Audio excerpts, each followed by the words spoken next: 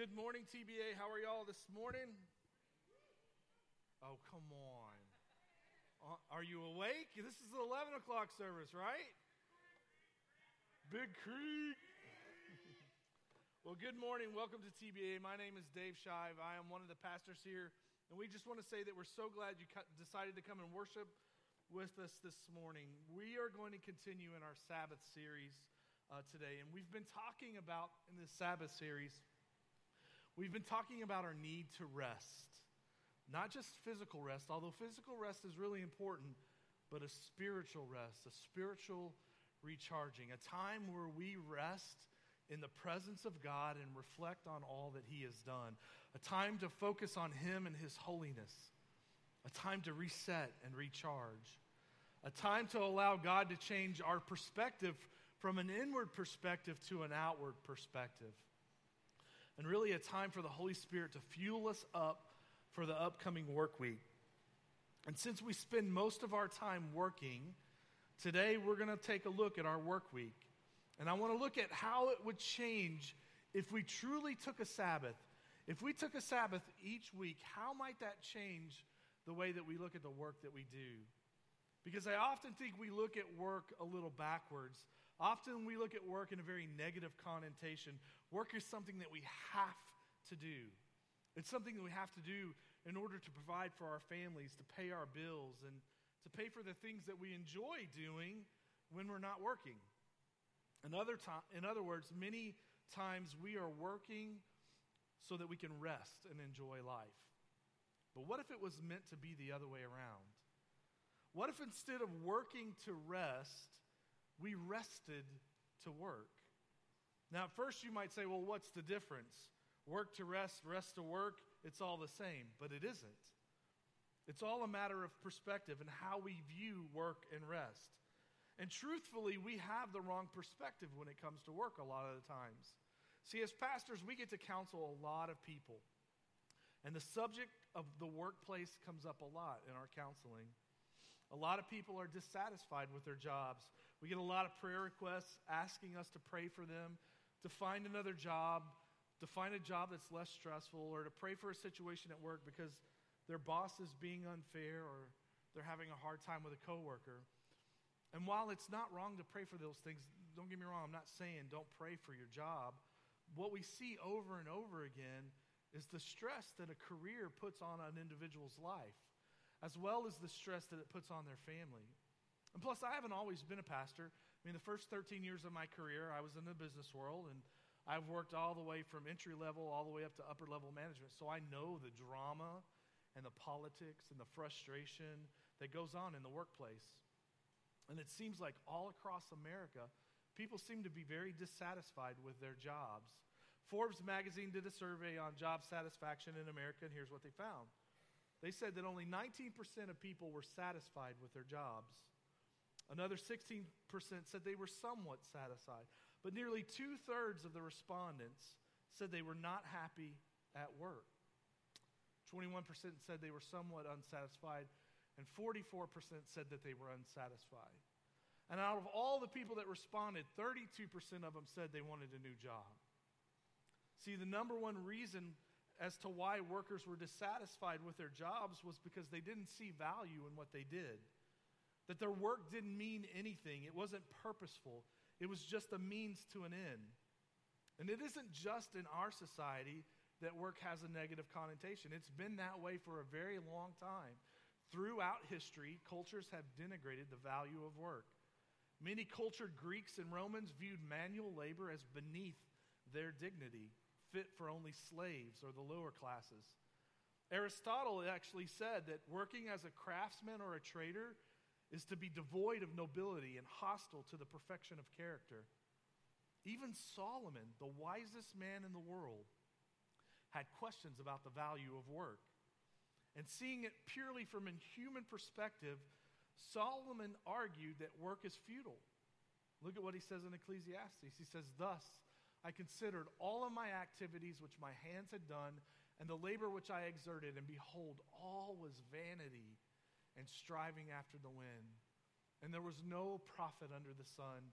Thus I hated all the fruit of my labor, for which I had labored under the sun, for I must leave it to the man who will come after me. See, Solomon was looking at it from purely a human perspective, and he had the wrong perspective, because that's not the way God intended work to be. If you look in Genesis 2, it says, the Lord God took the man and put him in the Garden of Eden to work it and keep it. Now, all of this happened before the curse. This is before sin enters into the world. See, work has always been a part of God's perfect plan for our lives. The fall of mankind did not initiate work, but made it harder to do. Look in Genesis 3.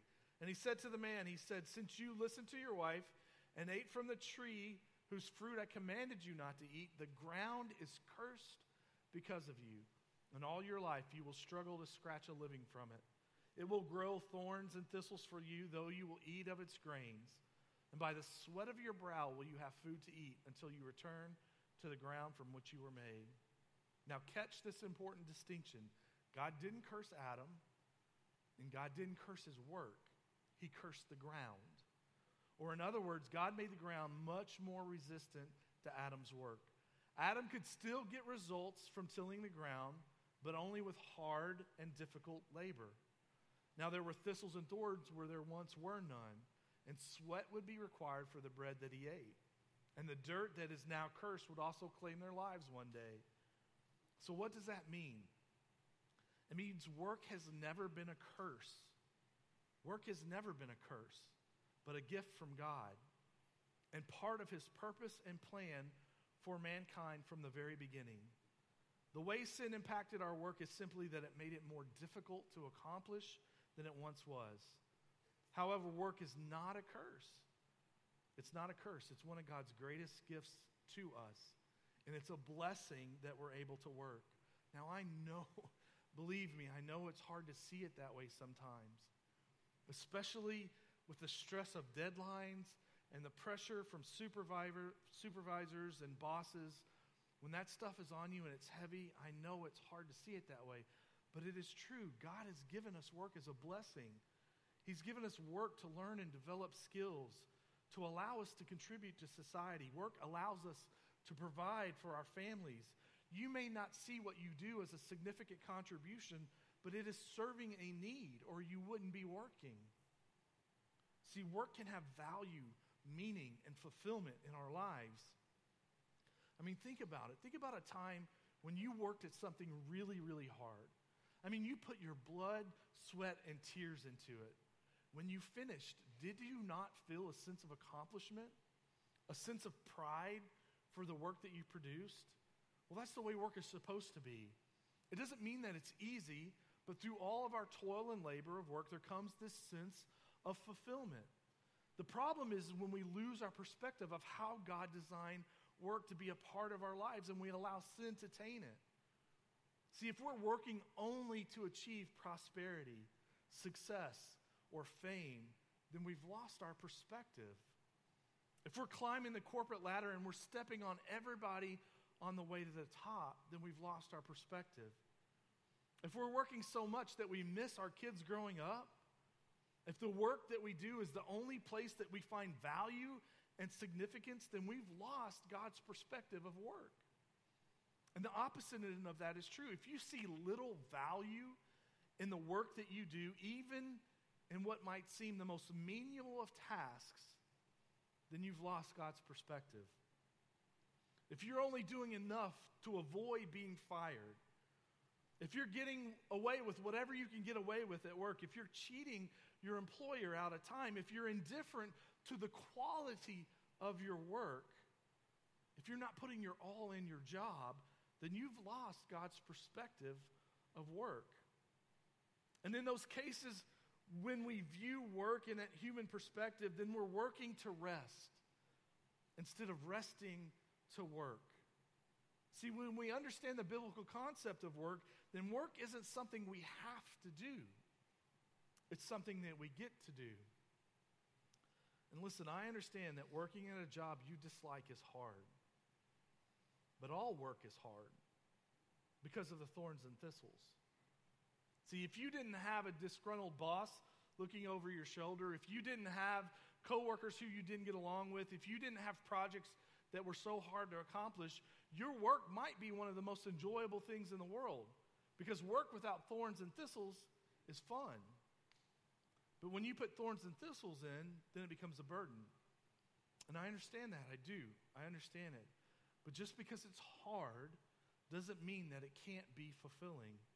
See, the challenge for us is to recognize that even though our labor can be hard and challenging, we have been designed to work in tandem with God in our work, not just for ourselves. And that's why we need a regular Sabbath. We can't say it enough. You need a regular Sabbath. Because when we rest in God and reflect on His purposes, we begin to see God in our work. And that's the perspective change that we need to have. When we see that God not only has given us work for a specific purpose, but that it's part of His ultimate plan, and we see that God is working in step with us in that work, then we can work the way God intended it to be. So real quickly, I want us to look at 3 ways in which I think God has instituted work that will help us change the way we view work and our role that we play in work. And the first one is this: work is God's provision to you. And that's probably one that we all know. We all know that work is set up for us to receive a paycheck in order that we may have food, clothing, and shelter. And work is a way to provide the necessary resources that we need to live. But have you ever stopped to think that the job you have, even if you hate it, have you ever stopped to think that that's actually a gift from God? Because God is our provider. And He's given you talents and abilities to work. And He's given you a place to work in order to provide for you and your family. Let's go back to Solomon again. At first, he was looking at it from the wrong perspective. Let's look at what he says later on in Ecclesiastes when he comes around to God's perspective. He says this: there's nothing better for a man than to eat and drink and tell himself that his labor is good. This also I have seen, that it is from the hand of God. Every man who eats and drinks sees good in all his labor. It is the gift of God. So this one, I think, is an easy one for us to understand. We understand that God is our provider. Although we often forget it, it's easy for us to forget it, but we understand that God is our provider. Work is God's provision to you, but it's not just for you, because you and God are working together. So work is also God's provision to others through you. Look at what Paul says in Ephesians. He says, anyone who has been stealing must steal no longer, but must work, doing something useful with their own hands, that they may have something to share with those in need. See, working only to have is an American idea, not a biblical one. The most radical thing about this text is that we are commanded to do all of our work with a view of meeting the needs of others.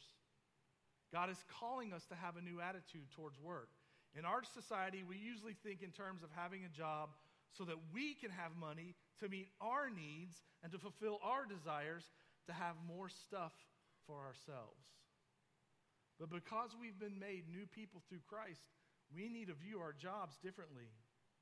When you get up and go to work, one of the main reasons you are going is so that you will be able to give a part of your paycheck to somebody else. What? What? Yes. It sounds crazy. Wait a minute. I go to work. I do all this labor. I do all of these things. That paycheck's mine. I worked for it. It is the fruit of my... No. God commands us to share with those that are in need. It's a command. God gave you the job. God gave you the talents and skills. So it's not the fruits of your labor. It's God's work through you. And we're commanded to share that. That is a radical idea in our society. Early in the 20th century, Milton Hershey became one of the wealthiest men of his day. But working to amass wealth was not how Hershey defined his life. He measured his financial success in terms of what he could accomplish for others.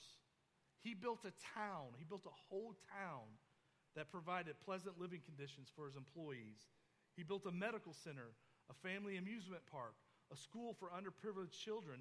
Milton Hershey loved to make chocolate, but to him, work was primarily a means to serve God and provide enjoyment for others. So you see, work is not just God's provision to us, it's God's provision to others through us. And work is also so that others can see God working through you. Look at what Paul says in Colossians. He says, whatever you do, work with all of your heart as working for the Lord, not for men, since you know that you will receive an inheritance from the Lord as a reward. It is the Lord Christ you are serving. Whatever you do, work at it with all your heart. It's so much more important how you do what you do to earn a living than what you do to earn a living. See, all work has value, no matter what you do. And the truth is, any job that you hold may be transformed when you view it as a way to serve the Lord and glorify God in whatever you do. See, these verses were written to people who were living, for the most part, as nothing more than slaves. Their lives were never going to improve. Their work conditions would always be bleak and seldom. And their fortunes were never going to get any better. But see, everything changes. Everything changes when you begin to view your occupation as both a way to honor God and to represent God, in which the way you accomplish your daily tasks. You're working for the Lord. See, I believe your job isn't just a job. I believe it's a spiritual duty. Work is sacred in the sense that it is done to the Lord. Whether you're washing clothes, whether you're going to school, whether you're scrubbing floors, taking care of children at home, maintaining the house, whether you're in the financial marketplace and you do accounting and bookkeeping, whether you deliver mail or teach school or drive a truck or operate a business or work in sales, it doesn't matter. Whatever you're doing, whatever you do, it's a service rendered to the Lord. He has gifted you. He has granted you talent. He has given you the ability to get wealth. He has allowed you the opportunity to provide your sustenance through your talents and abilities and experience. But it has to be done as if you were serving Him, the one who gave you all of those things by which you earn your living. See, everything you do is a sacred trust. Have you ever think about your job as a sacred trust? That you're serving the Lord with your attitude and your diligence?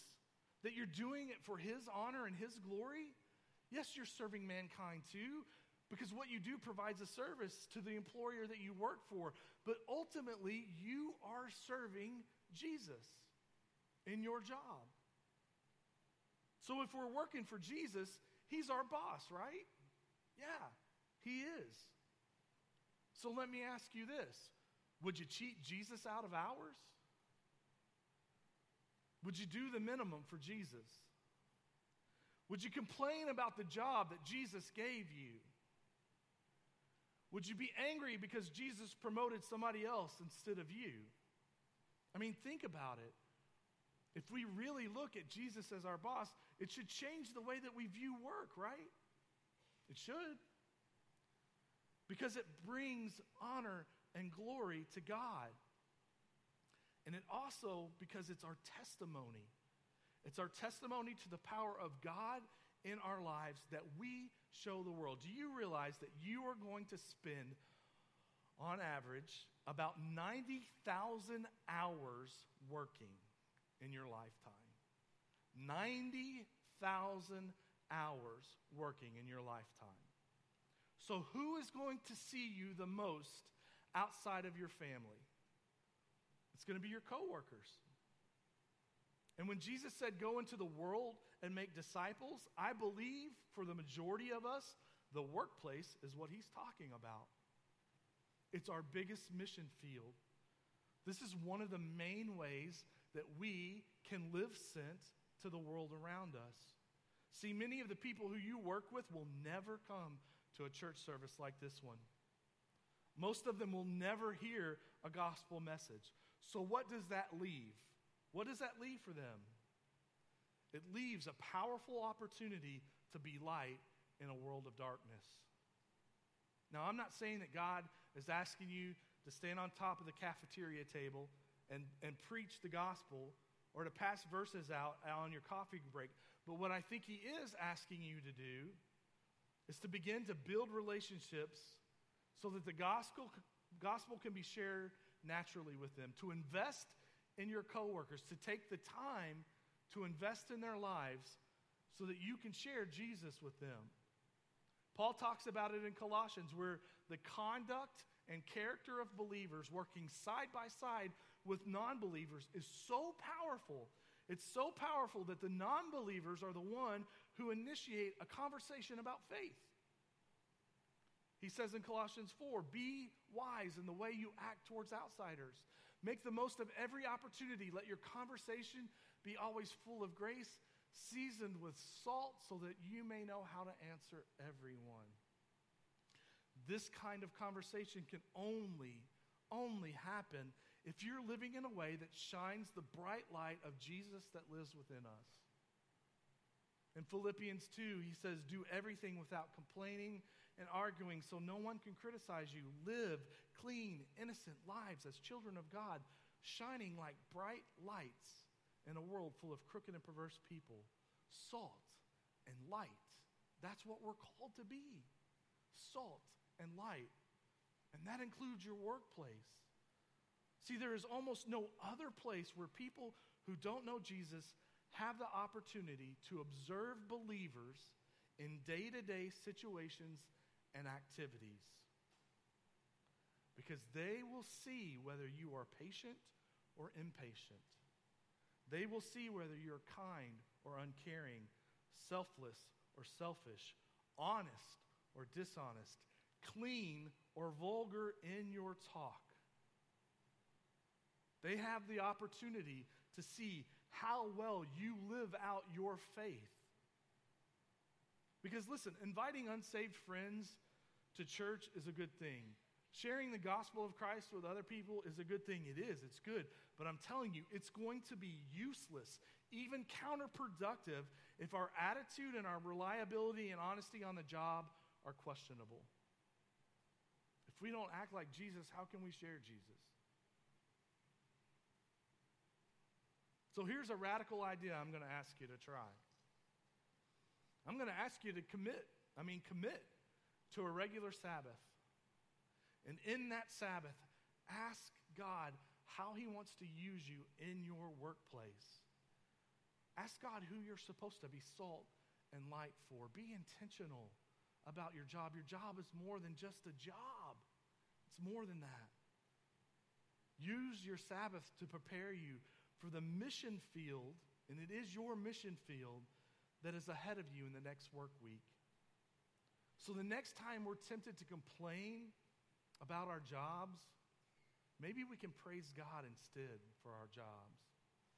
And the next time we're tempted to gossip about our coworkers, or we misalign our bosses, maybe instead we can turn the other direction and pray for them and thank God for them and find the good in them.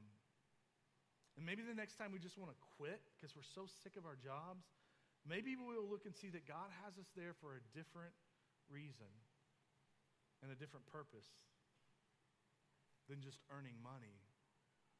And ultimately, he's the one who establishes the work of our hands for his purposes. So I'm going to ask the band to come up, and as they come, I'm going to close with this story. 3 men worked side by side as masons on a great cathedral. Each one was asked why he did what he did. The first man answered that he was working for a certain amount of money each day. The second man said he was a bricklayer and did so because he needed to pay off hospital debt. And the third man said he was building a great building for the worship of God. All 3 men were doing the same tasks, but with far different intentions. See, God wants you to find joy and purpose in your labor. So my prayer for you is that you will see your job in a different light, that you will see how God is working in you and through you in your job. My prayer is that you will see how God is providing for you and blessing you with overflow so that you may bless others as well. And I pray that you truly see your job as a mission field to share the gospel of Christ with others. As the shadows fell on the life of Solomon and he reflected back upon his life, this is the conclusion which he came to. Solomon said, "Then I realized that it is good and proper for a man to eat and drink and to find satisfaction in his toilsome labor under the sun during the few days of life that God has given him." Let's pray. Father, we thank you so much that you are our provider. God, that you have gifted us with talents and abilities, and God, that you have provided us a place to earn a living. God, my prayer is that we would not take that for granted. God, that we would see it as a part of your purpose and your plan. And God, no matter what we do, whether we're students and we go to school, or whether we stay-at-home moms, or whether we work in the workplace, God, that we would do everything to honor you, that we would see it as a sacred trust, and that we work to honor and glorify you and to share the gospel around us as we live our lives the way you've called us to live our lives. God, help us to rest in that Sabbath, to recharge for the week, knowing that you've called us to this mission. We love you. It's in Jesus' name we pray.